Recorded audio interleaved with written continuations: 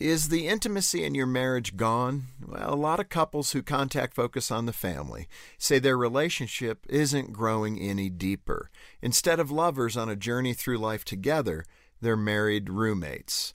One of the most common reasons husbands and wives don't enjoy deepening their intimacy is that they don't connect well. Some couples rarely talk, and when they do, they talk about functional things like work schedules, the children, or financial matters. They rarely speak to each other from the heart or discuss topics that bring life to their relationship.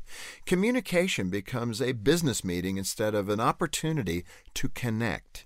To improve your connection and become more than roommates, try a few of these simple ideas. Spend 5 minutes together reading aloud from a book at your choice, then talk for 5 minutes about what you've read. Take a walk through your neighborhood and share how you feel about something that happened that day. Cook a meal together. Pray together. Any couple can have a better relationship tomorrow than they do right now, but it takes a little work. The journey of two individuals becoming one only happens when a couple gets beneath the surface and connects with each other's hearts.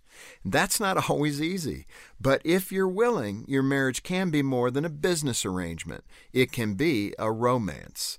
To take our free marriage assessment and learn how well you communicate, visit FocusOnTheFamily.com. I'm Jim Daly.